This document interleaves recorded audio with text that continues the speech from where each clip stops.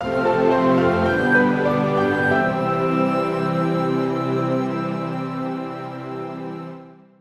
you all hear me if I don't use the microphone? Is that okay? And I'd like people maybe to come forward a little bit. I know you're all being very pious and sitting further away from the altar because it's the all-consuming fire of the Lord and you want to be safe. But come closer, okay? Right, so this evening, I know you've had a very full week and you're probably very tired. My experience is that nobody prays more than the Coptic Orthodox. The Russians like to think they pray a lot. The Greeks like to think they pray a lot. But nobody prays as much as the Copts. Except when I talk to my Ethiopian friends, they say, oh, no, we pray more than the Copts too. So they do. Okay, so we'll be humble and we'll give the credit to the Ethiopians and the Eritreans. So I know you've had a very full week, and so I hope you're not too saturated. And I also am afraid this might be a little bit academic. Abuna told me we want you to preach. It doesn't have to be too technical, he said, but I know all the Copts, they're pharmacists, they're engineers, they're doctors, so you're all very smart people. So maybe a little bit of theology be okay on a Friday night, and I'll send the presentation to Abuna, and you can go over it on your own if you want later on. So I thought tonight, Abuna was saying, talk about where you feel the Spirit leading you. And so I was waiting on the Spirit all day, and I was not getting anything, and I was getting worried. And then I thought, you know what? I have a nice presentation that I did actually at the Coptic Church in Ottawa, where beloved students, Father George Mikhail and Father Anthony Murad, who were my students, but really they are my teachers. And so I gave a presentation there, and I thought maybe that you would enjoy that as well, because it is all about what is salvation in the Eastern churches, according to the Eastern Fathers. Something that we think we know, and we should know, but maybe there's new ways to think about it that we haven't thought through it as carefully as we should. And the other thing that Abuna said is he wanted us to, in the outline, to think about the joy of salvation, right? And so I thought, well, if we're going to have the joy, we better know the thing that we're joyful about. So maybe we'll be able to help better rejoice in our salvation as we think about that this evening. So, Houston, we have a problem. This is from the movie Apollo 13, right? You know that the space shuttle that very nearly had a very tragic accident in, but they managed to survive it. But they didn't end up landing on the moon as they were supposed to, and they barely made it back to Earth. So everybody in the world realizes that we have a problem. Not everyone admits it, but everyone knows deep down. Muslims know this. The Buddhists know this. The Hindus know this. And that's what they're trying to do in their faiths as well, is they're trying to deal with the human problem, right? There's something wrong with the world, and not just that, but the things should be better than they are. When we say that something's wrong, we feel it should be otherwise. We see injustice, there should be justice. We see pain, and we think there should be health. We see sadness, and we think there should be happiness, right? And the scriptures tell us all have sinned and fallen short of the glory of God. And that's the problem. The problem is that we are the problem. The problem with the world is that we are ourselves the problem. We have made the world wrong, and it is because of us that it is not better than it is. And we want to know how it is that it's come to be this way. How is it that we have created this problem? Maybe if you've traveled, especially in the United States, you've seen a bulletin, the billboards on the side of the street that says, Jesus is the answer. And some cheeky atheist has put somewhere on a bus, a sign of a bus, well, and what's the question? Well, the question is that there's many questions, right? What difference does it make? Does my life, your life, the good things that I do, the bad things that I do, the truth that I tell or the lies that I tell, what difference does that make, right? Why do bad things happen to good people? Why is there suffering? Do all dogs go to heaven? Meaning, do the things that I love, do they survive? Do they matter to God? Do the things that I care about matter to God the way they matter to me? And you could think of many other questions, right? When we say Jesus is the answer, there's not just one question. Our whole life is marked by questions. From the moment we are born, children are asking why, right? And God forbid that we ever stop asking that question, why, that we lose our desire to know, right? Lord, we want to know, the disciples, right? They come to show us the way, show us the Father, right? Are you the one who is to come, right? But the biggest question, if we were to try to summarize it into one, is that we want to know why we die, right? Why do we die, and why does it hurt so much, right? Death is an ordinary part of life. From one perspective, we can look around us and we can even admire the logic. A grizzly bear dies, and then the worms eat the grizzly bear, and then the birds eat the worms, and then something else eats the bird. Maybe the bear, it's another kind of bear comes along and eats the bird, and then the cycle begins all over again, right? And then and the bear decomposes, and it creates life for the plants, and that causes the trees to grow, and then the insects live on the trees, and so forth. So we can look at an ecosystem. We say, yeah, death is a part of life. It has to be there. That's how things work in the forest or in the jungle or in the ocean. But that's not how it works for us, right? When someone dies, we don't just accept, oh, they've died, that's fine, death is a part of life. No, we're saying that's wrong. Death should not be. There should only be life, right? We should not have to lose those we love. They should not have to suffer. The body should not be separated from the soul. Something seems to us wrong with that. And we ask God why, right? And I think in its own way, every religion is also struggling with this. The Buddhists are trying to understand why. And the Hindus are trying to understand why. And the Muslims are trying to understand why.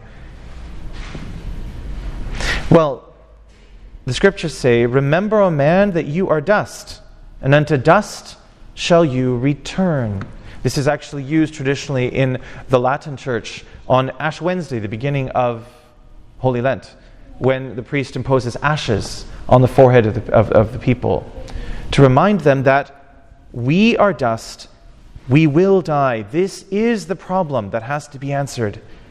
As Andrew Louth, probably one of the most preeminent Orthodox theologians in the world today, Eastern Orthodox, says, death calls into question everything we try to achieve. Right? Death is that inevitable horizon of human life. No remedy for the human condition that falls short of death is of any use. So we've had many teachers, Confucius, Buddha, right? Moses, many gurus still to be found today, many people offering good advice, good teaching, counsel, the 7 Habits of Highly Successful People. You may have read that one by Stephen Covey. He's a Mormon. But he has some good ideas about how to get your life in order and your business and other things. Right? Many people offering good advice. But advice itself does not save us from death, right? Having a PhD does not save me from death. Being a pharmacist or an engineer or a doctor, many things which are very good things to do, but they do not save you from death. So this is the question that remains for us. Now, the Christian tradition gives us a very specific answer for why we feel this way about death. That the fact that we feel that death is unnatural, it's because death is unnatural, right? Even if it kind of makes sense when we look at the biological world, it doesn't make sense in our intuition, and that's for good reason. Why? Because God created us in His image, as the scriptures say, right? Kata ikon, right? According to the icon, huh? In the image of God created He him, male and female created He them. And this image in which God has created us, and the fathers have given us different answers for what exactly, in what does this image consist. But an important piece of this is that it's not just the soul. It's the soul joined to the body. For St. Irenaeus, the image of God is the soul joined to the body because actually we're made in the image of Christ. The Christ who would be revealed, yes, much later on. But that was the one in whose image we've been made, the Christ who is destined to take on, by the will of the Father, to take on flesh and unite creation to Himself. And so that union of the soul and body is not just accidental. It's not temporary. It's not a coincidence, right? Jesus did not rise again as a ghost. He was not just a spirit, right? When He tells Thomas to put his hands into his side and into his palms, it's one of the most important passages in the Gospels, because it shows us that Jesus is resurrected in His body, that He conquers death by His passion, death, and resurrection, and He ascends into heaven in His body. Now, this is not easy to understand. I'm not saying I understand it, but this is what we confess in the Creed, that the body and the soul belong together, and therefore salvation, one thing it is not, is a liberation from the body. And when a Buddhist or Hindu or a Jain, they burn the body, it's because they're saying the body doesn't matter, just the soul. The soul can move on. It can find another body, and that's okay. But not for Christians. The body we have, you may not like it. You may wish you were taller. You may wish you were shorter. You may wish you had more hair. I wish I had more hair, but I don't. Okay, some of you have, Abuna has a very nice head of hair, right? We may wish our bodies were different, right? But these are the bodies the Lord has given to us, and these are the bodies that are destined to be resurrected in glory. So this body, and this is why our worship is so engaging with the body, right? It's why we need to sanctify our sight and sanctify our smell and sanctify our ears, right? And sanctify our tongues, right? Why we need to make prostrations, right? Use our whole body, because our body, we're participating in the redemption, and we're preparing for the final redemption by all these things that we do at church. They're not just nice customs. They are nice customs, but they're much more than that, right? They're the way the body says, yes, Lord, I want to be saved, not just in my soul, but all of me. Take all of me, right? And every religion has some type of holy place, right? The Muslims have the mihrab, right? The Hindus have a temple where a priest offers a sign of sacrifice, right? Everybody has the idea that there's a holy place where a holy person does a holy thing. But here's something unique. Here you have the holy place, and you have the holy person, and he does a holy thing. But then that most holy thing is brought out here and put inside you. This is a temple, and this is an altar, right? And there's a sacrifice. But each of you becomes the temple. And within you, the sacrifice is placed, right? Each of us becomes like a censer with a living coal placed inside of us, right? So we become the temple.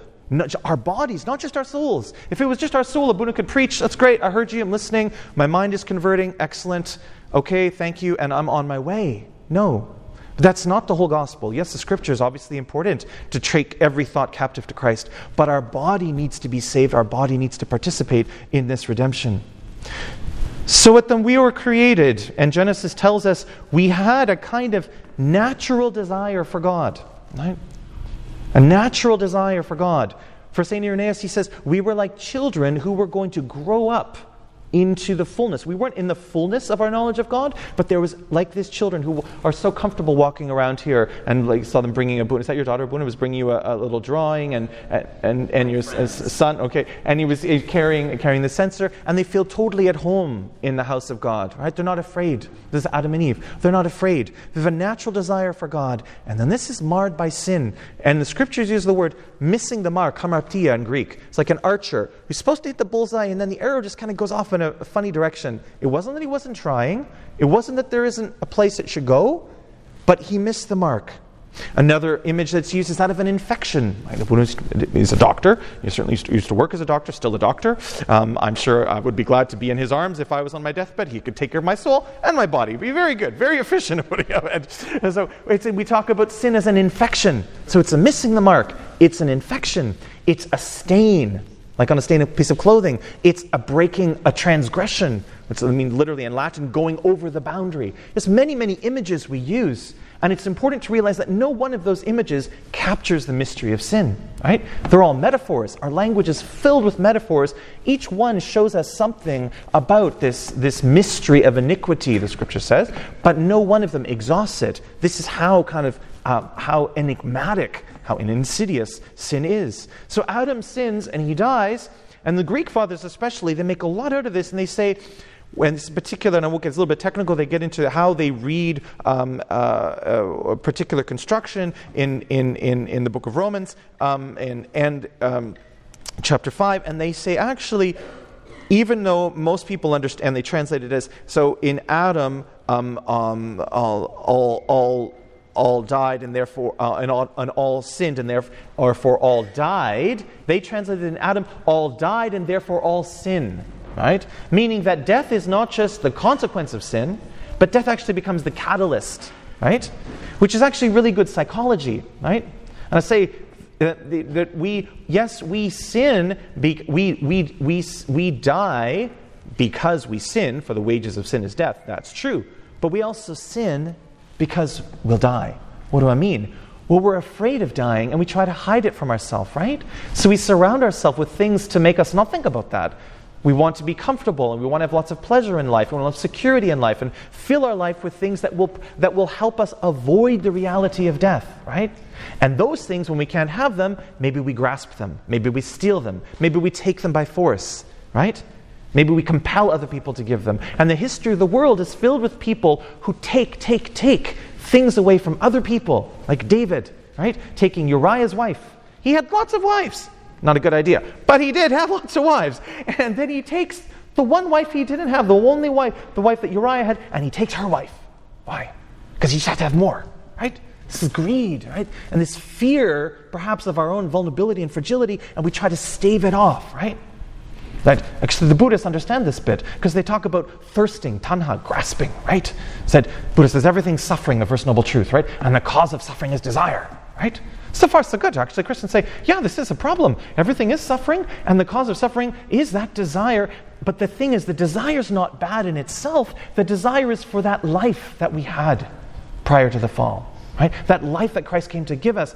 That desire to have the pleasure and the goodness and the comfort and the joy and the happiness, that's not wrong, because that's what heaven is about, right? But it's wrong that we grasp after things that actually can't fulfill us in that way. And that we actually cause suffering to others so as to try to give ourselves now a temporary kind of comfort that will stave off this awareness of our mortality. So things are pretty messed up. This is the church, so I won't use the word, but things are, as we would say in English, effed up, right? And that's the right word, right? Because we have words like that in English to start to talk about, we say, when somebody says, what the F is going on? He says, we don't quite have an adequate word to describe it. Well, that's what we can say when we look at the world and all the suffering, right? And St. Macarius, St. Macarius the Greater, I think, you can correct me, he says, look within yourself and you will see heaven and hell, angels and the demons, right? Everything is actually here inside me, right? Famous figure in British literature, G.K. Chesterton in the 20th century, and very, very prolific, and 100 books, 4,000 articles, something like that. And he responded once to a newspaper where the editor had said, please, to tell readers, please send us in your response to the following question, what is wrong with the world? And he wrote back, say, dear sir, you ask what is wrong with the world, I am. Yours sincerely, G.K. Chesterton. It's like, that's actually the Christian answer. It's like, again, as I said earlier, we are the problem. I am what's wrong with the world, right? David Livingstone, he's a secular scholar, but a very good sort of a scholar in religious studies. And he has an interesting book on sort of methods that are used to study religion. And he really gets this piece on Christianity. And he says, Christianity sees the problem is our will is disordered, right? Evil is not just someone else or something else making me do it. We often say this, the devil made me do it, right? Evil is my will that I turn in a direction. We say conversion is actually turning with in Latin. And we make a prostration, we call that in Greek, we call that a metania. That's like a changing of mind. So we have to do something. We have to turn to God, and evil is when we turn away from God. I don't know if you guys ever read, or your kids maybe read the cartoons Tintin. Ever seen Tintin? Tintin and Snowy? Right? Well, Snowy's a very clever dog, right? And there's this one scene, it's really great, kids get it, in King Ottokar's scepter, where Tintin has lost this scepter, and he needs this scepter to save the realm. And Snowy, the dog, finds it, and he's bringing it to Tintin, but then he sees a big bone on the side of the road. And he drops the scepter and picks up the bone. And then he drops the bone. Look at the scepter. And the little angel on his right says, you can't abandon Tintin. He needs you. Pick up the scepter. And the devil says, look at that bone. When are you getting a bone like that? Come on, think about that. You can't let that bone go. Right? And then Snowy's going, his head goes back and forth. What am I to do? Right? That's all of us. Right? Snowy's like all of us. We are caught between the good that we should do. And St. Paul says, the good I want to do, I do not do. And the thing I should not do, I do. Right? So we cannot get ourselves out of this situation. Our will is disordered, and the more that we choose the bad, the harder it is to get back on course, right? And undo the things that have been done amiss. Hence, the gospel tells us that Christ himself is the one who has to save us. We can't save us from ourselves. So how does this salvation then get described? Well, remember I said that sin was described in various ways: an infection, a stain, a transgression, a missing the mark. Well, the corollary of that is that in the Scriptures and in the Church Fathers, we see salvation described in lots of ways. And some of them might mean something to you, and some not. And that's okay. There's various ways to grab onto this. It's like when you're rock climbing. You don't have to grab every hold to get to the top, but you do have to grab some hold, right? Or you're not going to get anywhere. And you have to look and see what hold can you actually reach. And we're all different. We have different educational backgrounds, cultural backgrounds, different personalities. You maybe do a Myers-Briggs test and find out what kind of personality you are. Well, certain things speak to certain people, and that's okay. And the Scriptures give us a variety of images to try to get across this mystery of salvation, right? So St. Paul talks about it as deliverance, as release, as healing. Something that's done once for all in one sense. We have been saved. Something that's happening now. We are being saved. And something that is yet to become in its fullness, that we will be saved. So a priest I know, when a Catholic priest and evangelical was asking him on the street something like that, so, when did you give your life to Christ? And he said, I'm still trying. I'm still trying, right? Because, of course, we've given our lives to Christ when we were baptized. Or rather, our parents in their love for us have given our life to Christ, right? But then we need to live into that, lean into that, right? And that's this lifelong process, right? I'm sure if you ask the monks in Egypt, the monks have been monks for 20, 30, 40, 50 years. So, you must have totally given your life to Christ now. I mean, that's a done deal. You kind of been at this for a while. You're an expert, right? Of course not. Of course not. They're going to say, the more, the closer I get to God, the more I realize how far I am from Him, right? C.S. Lewis, the author of The Lion, the Witch, and the Wardrobe, Chronicles of Narnia, says, the truly good man knows that he's a bad man. It's the truly bad man who thinks, I'm not so bad. I'm a good man. I'm not as bad as that guy over there, right? Right? So there's this sense in which is this dynamic. Yes, it's been done once for all. Yes, it's being done now. And yes, it will come. St. John gives us in his first epistle, behold, what love the Father has lavished upon us, that we should be called sons of God, and such we are. Right? So the model of adoption. I'm adopted, actually, myself. You see, my name is Brian Butcher, a very English name. My skin is brown. That's not a coincidence, because I'm Indian background. On my birth father's side, I met my birth family as an adult. And my birth family is all in India, actually. And but when I was growing up, and my father was an evangelical as a Baptist pastor, and I don't ever remember not knowing that I was adopted. Now, maybe being brown, my parents being white, it kind of like kids figure things out sooner or later, But also, the beautiful thing was, as I always remember thinking of adoption in spiritual terms. I can never remember thinking of my own adoption and not correlating that to salvation, right? So my parents said to me, we chose you and brought you into our family, right? And I was like, yeah, that makes sense, because that's what God does to us, right? And of course, we hear in the Epistle to the Romans the language of justification. Now, sometimes this is played up a little bit too much by Protestants to the detriment of others. But they're not making this up out of whole cloth. It's in the Scriptures. Being justified is not a Protestant doctrine. It's a scriptural doctrine. The thing is, as you see, there's other images as well, shall we say. So the doctrine of salvation is like a many-sided jewel, and you can turn it to one side and look at the other side, and we can never take all of it in all at once, any more than we can really wrap our minds entirely around evil. And we have the idea of redemption, liberation from the law, the Exodus, right, in the Old Testament. So here's a few examples of the Church Fathers and what they think about it. So we have the idea of the ransom or the bait. You may have come across this. St. Augustine talks about the mousetrap. Origen of Alexandria. Yes, we like Alexander. Yes, you don't call him St. Origen, I don't think either. No, we don't call him St. Origen.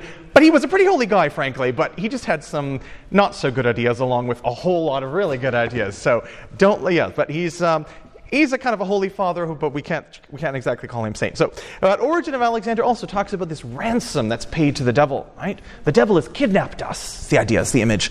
And Christ is ransoming us to get us back, right? If you've seen The Lion, the Witch, and the Wardrobe, that's actually the idea of what's going on there, right? The White Witch, she basically takes Edmund captive, right?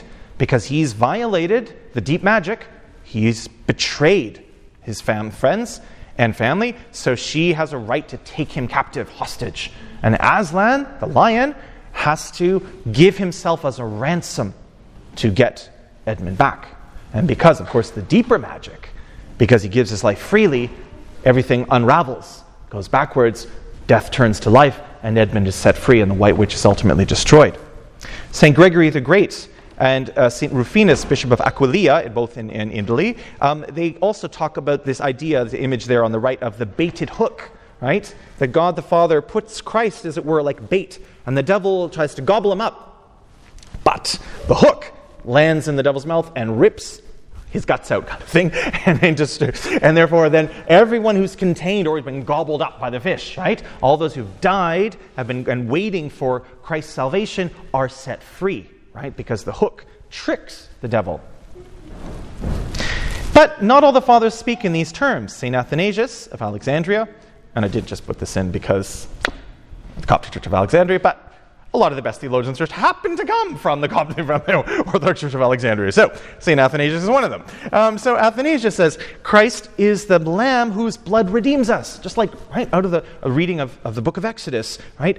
Just as the children of Israel had blood put on the lintel, the blood of the Lamb, so the angel of death passes over them. So Christ is the true Passover Lamb. As St. John says, St. John the Baptist, right? Behold the Lamb of God who takes away the sin of the world.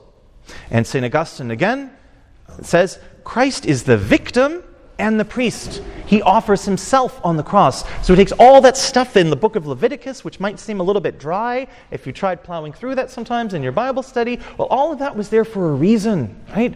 To show us, under the old law, the holiness of God and how our sin really does separate us from God, and all the rigmarole that the priests in the Old Covenant had to go through to be able to approach the holy place, and then only the high priest, and then only one day a year, right? And because of the chasm between us and God because of our sin, and Christ's blood covers, Christ fulfills all of that, and his blood effaces that separation. Hence, as I said, now, although we don't all go to the altar, but what is on the altar comes to us, right? So in the Old Covenant, only the high priest could dare approach the altar, the Sanctum Sanctorum, the most holy place, right? And then only on the Day of Atonement, one day, Yom Kippur, right? One day a year. But now at every liturgy, right? Every day if you want to come, well, maybe I don't know if they have daily liturgy here, but probably several times a week, right? If not every day in Lent at least, right? You can come, and what is most holy enters right into you. You, as I said, are now the holy place that receives what is most holy. And then we have the image of the cross as victory, right? The defeat, it's like a military image. Salvation is about conquering evil, conquering the devil, right? Christ is a warrior, right? There's a very famous hymn that's sung in the Western Church. And it goes like this. There's many, many verses to it, sung on Palm Sunday, but the royal banners forward go, the cross shines forth in mystic glow, where he in flesh our flesh who made, our sentence for our ransom paid. Beautiful image, right, of Christ leading us in victory. So there's many, many images, and I think you can kind of line them up like this. Sin is alienation, it's captivity, it's guilt, condemnation, illness, being lost. Salvation is the opposite of all of those things, right? Reconciliation, liberation, forgiveness, vindication, healing, being found. This is Salvador Dali, 20th century painter. It's unusual image of crucifixion because it shows, as it were, God the Father's perspective, right? God looking down on his Son, dying for the life of the world. Christ, too, in this very famous icon, Christ of Sinai. I don't know if you've seen this. I imagine you've seen this before. These two things are bridged. Why? Because Christ is the God-man. On the left side of this, on the side of that showing of the icon, it's in 2 dimensions, actually. And here you see it's in 3 dimensions. This is actually one icon. And the iconographer very, very cleverly blends these two. The one, you see the shading on the right, yeah? And you see how his shoulder and the hair, it's actually 3-dimensional perspective. So it's like this world. And on the left is 2-dimensional or hieratic, typical iconographic style to show the life of the world to come. And Christ, who is fully God and fully man, right, brings heaven and earth together. This is beautiful, one of the most ancient icons that we have that survived because it was in Sinai. It survived those nasty iconoclasts running around Byzantium. So that was really a nasty period in our church history when everyone was smashing the icons, and they couldn't get to these ones because they were like really out of the way in this monastery in Sinai, in Egypt. So I want to leave you with this one, and here I start to work over towards my conclusion. I think, and it's not just because I want to kiss up to Abuna because he's a doctor, but the image of salvation, of healing, is really one of the ones that the fathers love the most because they can connect it to so many things. Salvation is healing. Christ is the physician. The church is a hospital. The holy mysteries are like medicine, right? And we're all patients, right? Patients who are either, all human beings are patients, who are either moving further into spiritual illness or further into spiritual health, right? And the fathers interpret the parable of the Good Samaritan in this way. And I imagine you've come across this before, perhaps in one of the sermons that you've had, or in catechism, but you have like Sunday school here, right? Something like that. And this, you can see this in St. John Chrysostom, in St. Augustine, in Origen as well, right? Beautiful way of reading this parable, which of course is not to take away from the importance of taking it very literally, like the works of mercy, right? To care for others, the way to be a good Samaritan. But also we need to realize that before we can, as it were, be the good Samaritan, we need to realize that we are also the wounded man, right? The man who was wounded and in danger of death. So let's just break this down a little bit. A man went down from Jerusalem to Jericho. And this is Chrysostom's commentary. So Adam, by trusting in himself, descended from paradise into the world, the fallen world, right? The world that we experience around it, which is not a paradise, right? And Jericho here, the Father says, is a symbol of the earth because it's actually down near the Dead Sea, right? So it's actually below sea level, right? The lowest city on earth. That's sort of its claim to fame if you go there as a tourist, right? So it represents we fall to the lowest place we can go. Yeah, the 20th century is full of that, right? More people put to death by Nazism and communism, both in Stalinist Russia and Maoist China, right? And then in all the previous centuries of human existence put together. When they calculate the amount of people intentionally put to death, like 100 million between those events that I described. There's also the genocide of the Armenians and the Assyrians and other tragedies that we could add to that, right? So we know that this world, as many, many, many blessings that we have, thanks be to God, and the peace and freedom to gather, even be in this place right now, which, as we never have time to forget, is not the case in Egypt, right? Just when you think things have calmed down, boom, there's another massacre, right? Another busload of children that's attacked. I'll be really honest right now. I'm struggling. One of my daughters is not into going to church at all, and she's like, I don't really see why I have to go to church, and my relationship with God is very unique. And I said to her, do you realize? So this is like a luxury. And I did say it in this tone of voice. I was trying to control myself, I was like, okay, yes, your relationship with God is unique, and trying to affirm her. She's an adult now, so I'm trying to respect her freedom, which is what God does with us, right? But still, my fatherly heart's feeling the ache, right? And she's like, yeah, just, I think I'm doing pretty well with my relationship with God, I said, you realize I'm going to speak at the Coptic church tonight, and there's people, they will risk their life to go to church. They risk their life to go to the monastery. It's literally a chance that they will get shot just because they're going out the door going to church. That's how much they realize that they need to be in that place, right? To be with the people of God. That their relationship with God is not just you and God, right? It's not just me and Jesus, right? I am because we are. We are because He is, right? So the world is a mess, and things, if we don't see it on a day-to-day level, it's because God is in His mercy sparing us, right, from the worst of it. But you don't have to look far or talk to too many people before you realize how much suffering there is, right? And humanity falls among robbers, Chrysostom, as the parable says. And Chrysostom says, yeah, you know what? That's like the passions. We are assaulted by the passions. That is, those things in us that tempt us to do evil, right? The Greek fathers identify 8 of them, right? Gluttony and avarice and wrath, acedia, listlessness, and others, right? They tempt us. And it's like they're not persons, but they're things, as it were. They're inclinations, you could say, that are sort of strengthened by the assault of the demons, for sure. We believe that the demons attack us, and in fact, the closer you get to God, the more of the demons are going to attack you. So if you're not feeling very attacked by the demons, you might think, yeah, that's pretty good, I'm not feeling good attacked by the demons. Well, guess what? St. Anthony, when he was in the cave, he was attacked by the demons. And it was not because he was not thinking about God. Right? It's precisely because he was trying to get close to God. The demons are doubling down on him, okay?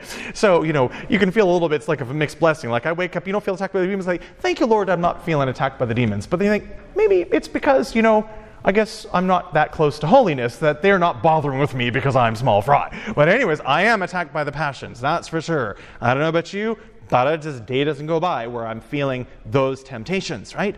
And these attack us and they wound us, right? And sometimes, when we let them go all their way, they leave us for dead, right? They strip us of the robe of immortality.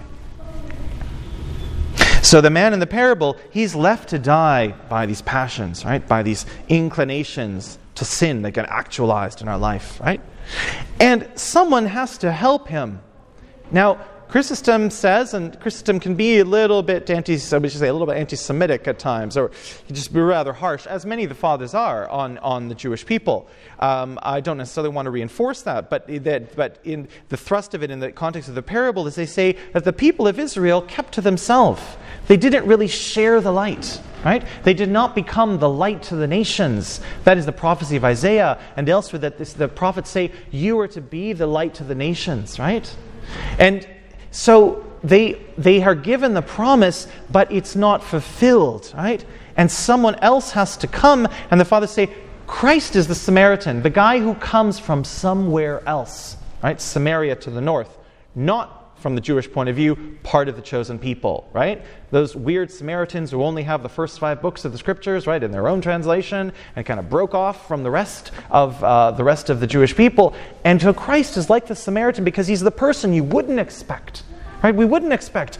The Jews themselves didn't recognize that this was the Messiah, right? And even those who thought he was the Messiah didn't think he was actually God, not until after his resurrection. Right? Even the apostles aren't kind of sure what's going on. Even St. Thomas is like, I'm not really sure, this doesn't seem very believable to me, right? Right? He says to the apostles, I don't think a resurrection thing happened here, right? He has to see it. And Jesus has to say, Thomas, don't be unbelieving, but be believing, right? So Christ comes into this world and he's even accused of being a Samaritan. It's kind of like an insult, right? You're a Samaritan, like you're a nobody, like you're a schmuck from up there and you don't really know what's going on, right? And this is how the Pharisees and Sadducees, they're not accepting this guy, right? Jesus comes and he comes from somewhere else, and he is the one who actually, to everyone's surprise, including the apostles, is the one who will actually be able to save the wounded human being, right? That is all of us, the human, save us from the human condition. He joins his divine nature to our nature, right?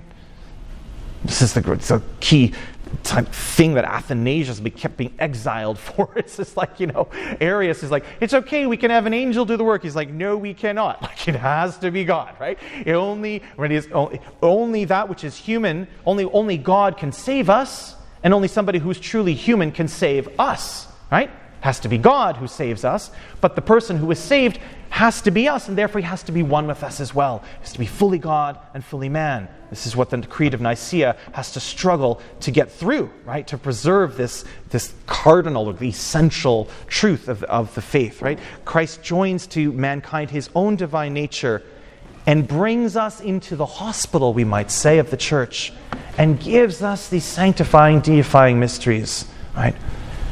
To raise us up to himself. Since men are sick, wounded by sin, heal them, Chrysostom says. Jesus is saying this to all of us. Putting on a stone plaster, that is the prophetic sayings and the gospel teachings, making them whole through the admonitions and exhortations of the Old and New Testaments. It's the Scriptures, it's the Holy Mysteries, It's the life of the church, right? This is the inn where the wounded man is taken. And yes, in one sense, Christ entrusts this work to the apostles, but in all of us share in this in some way, right? Through the royal priesthood, right? The priesthood of all the baptized. So, and here I come to my conclusion.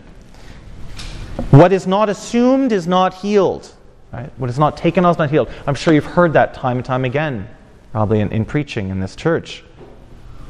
God became human, that human beings might become God. Not God by nature, but God by grace. This is what salvation is about.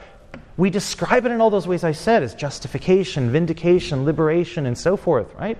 And it's beyond the grasp of the ken of any one of us to take in this mystery, right? So don't feel bad, right? If somebody asks you, your neighbor asks you, what do you go to church for on Sunday? Nice people? Yes. Great priests? Good. Wonderful singing? Excellent. Yummy food afterwards? Like it? Hoping to meet a nice girl, meet a nice guy, it's a good place to get married. That's good too, right? All of those are good reasons, right? But the heart of it is because we want to be saved. We have been saved in the baptismal font, right? We're being saved by being deified week after week, day after day, by receiving the truth of the Scriptures, sanctifying our minds, and the Holy Eucharist sanctifying our bodies, right? And we will be saved. Each one of us will come to the door of death, and please God, He finds us, I'm sure you have prayers for this. We in the Byzantine Rite, we have many prayers for this, to grant us a peaceful death, right? And you maybe have your body lie in this very church and have Abuna Kyrillos and Abuna Yusuf and Abuna John praying over you, commending your soul and your body, right, to the Lord who will raise us up on the last day. That whole cycle, that story, right, in a sense, each of our lives is like recapitulating this story of the Scriptures of creation, the fall, the restoration, and ultimate consummation. And every time we come here, everything we do here is in some way to kind of participate in that. It might be by singing a song. It might be by offering a prayer. It might be by serving a meal. It might be by teaching a child or teaching an adult. It might be by painting an icon. Everything we're doing, we're participating in some way in this great story of salvation.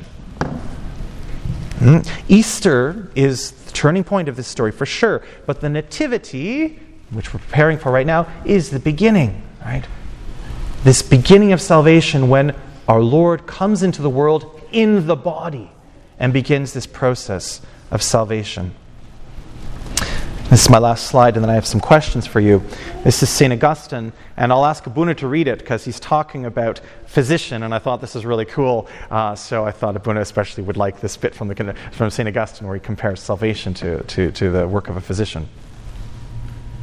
No one who considers his frailty would dare to attribute to his own strength his chastity and innocence, so that he has less cause to love you. If man is called by you, follows your voice, and has avoided doing those acts which I am recalling and avowing in my own life, he should not mock the healing of a sick man by the physician, whose help has kept him from falling sick, or at least enabled him to be less gravely ill. He should love you no less, indeed even more, for he who sees that the one who delivered me from the great sickness of my sins is also he through whom he may see that he himself has not been a victim of the same great sickness. So if there's things, that St. Augustine, if you read his confession, it's amazing, because the guy, he did some pretty nasty stuff. And he tells you about it, right? And he says, and if you're not feeling that you have done all these things, if you haven't done these things, and therefore you're not feeling bad about that, and you're not feeling, that you need to be saved, think about the fact that you were saved from having to be saved from those things, right? So you didn't go do those bad things. Well, good for you. Who do you think prevented you from doing that, right? That's God saving you from yourself, right? So St. Augustine, everybody here needs to be healed. And if some of us have not yet had the misfortune, as it were, of falling sick, that is nonetheless that health, that salvation is due to the divine physician.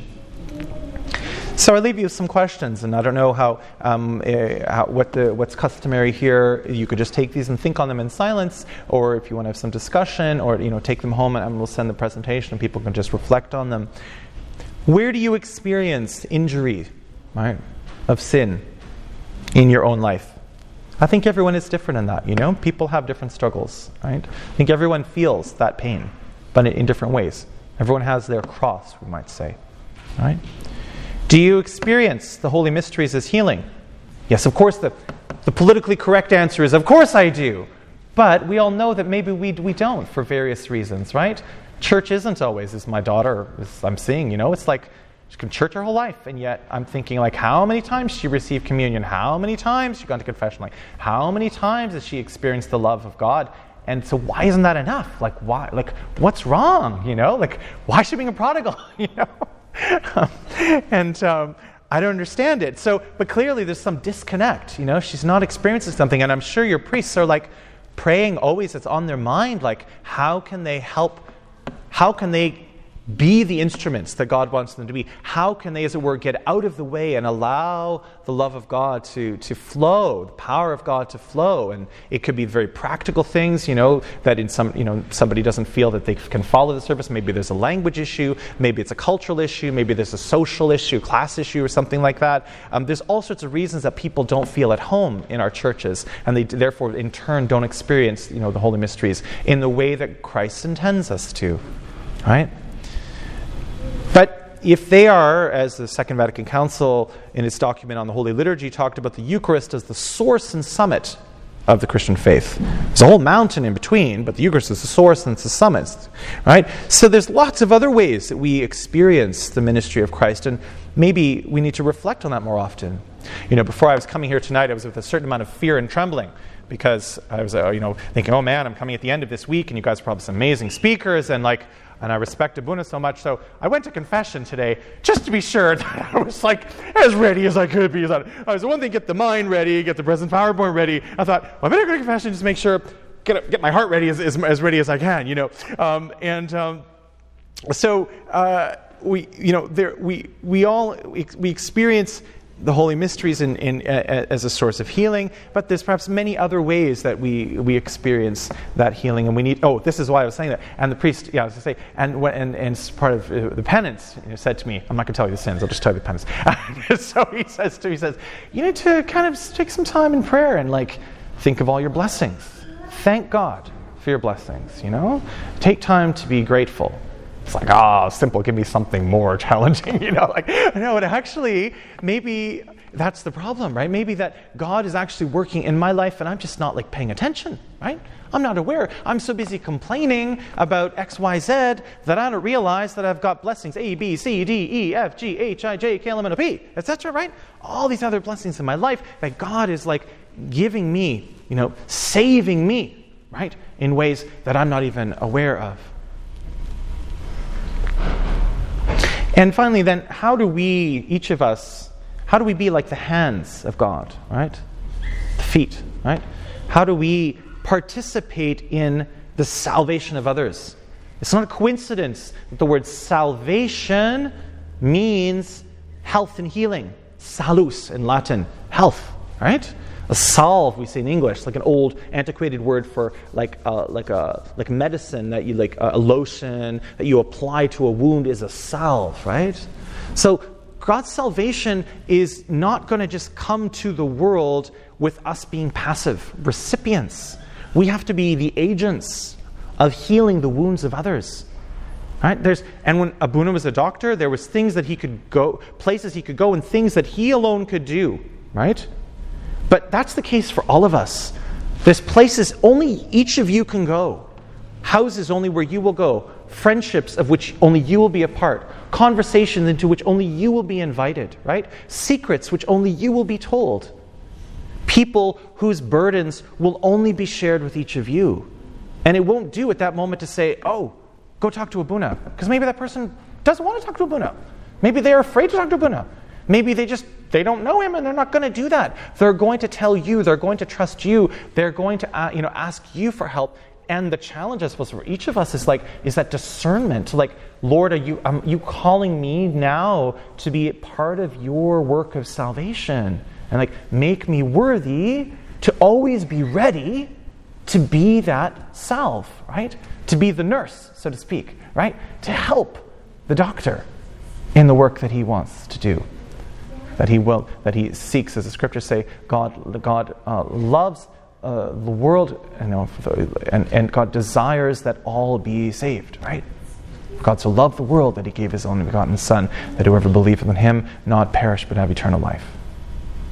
Thank you so much, my brothers and sisters. It was a great honor, and if I have shared with you from my own poverty, and if anything is, anything has been worth retaining, I thank God for that. And if anything has caused you pain or scandal, please forgive me, and Abunas will set you straight. They can next time they can correct anything that if I may have misspoken. So shukran, Gittan.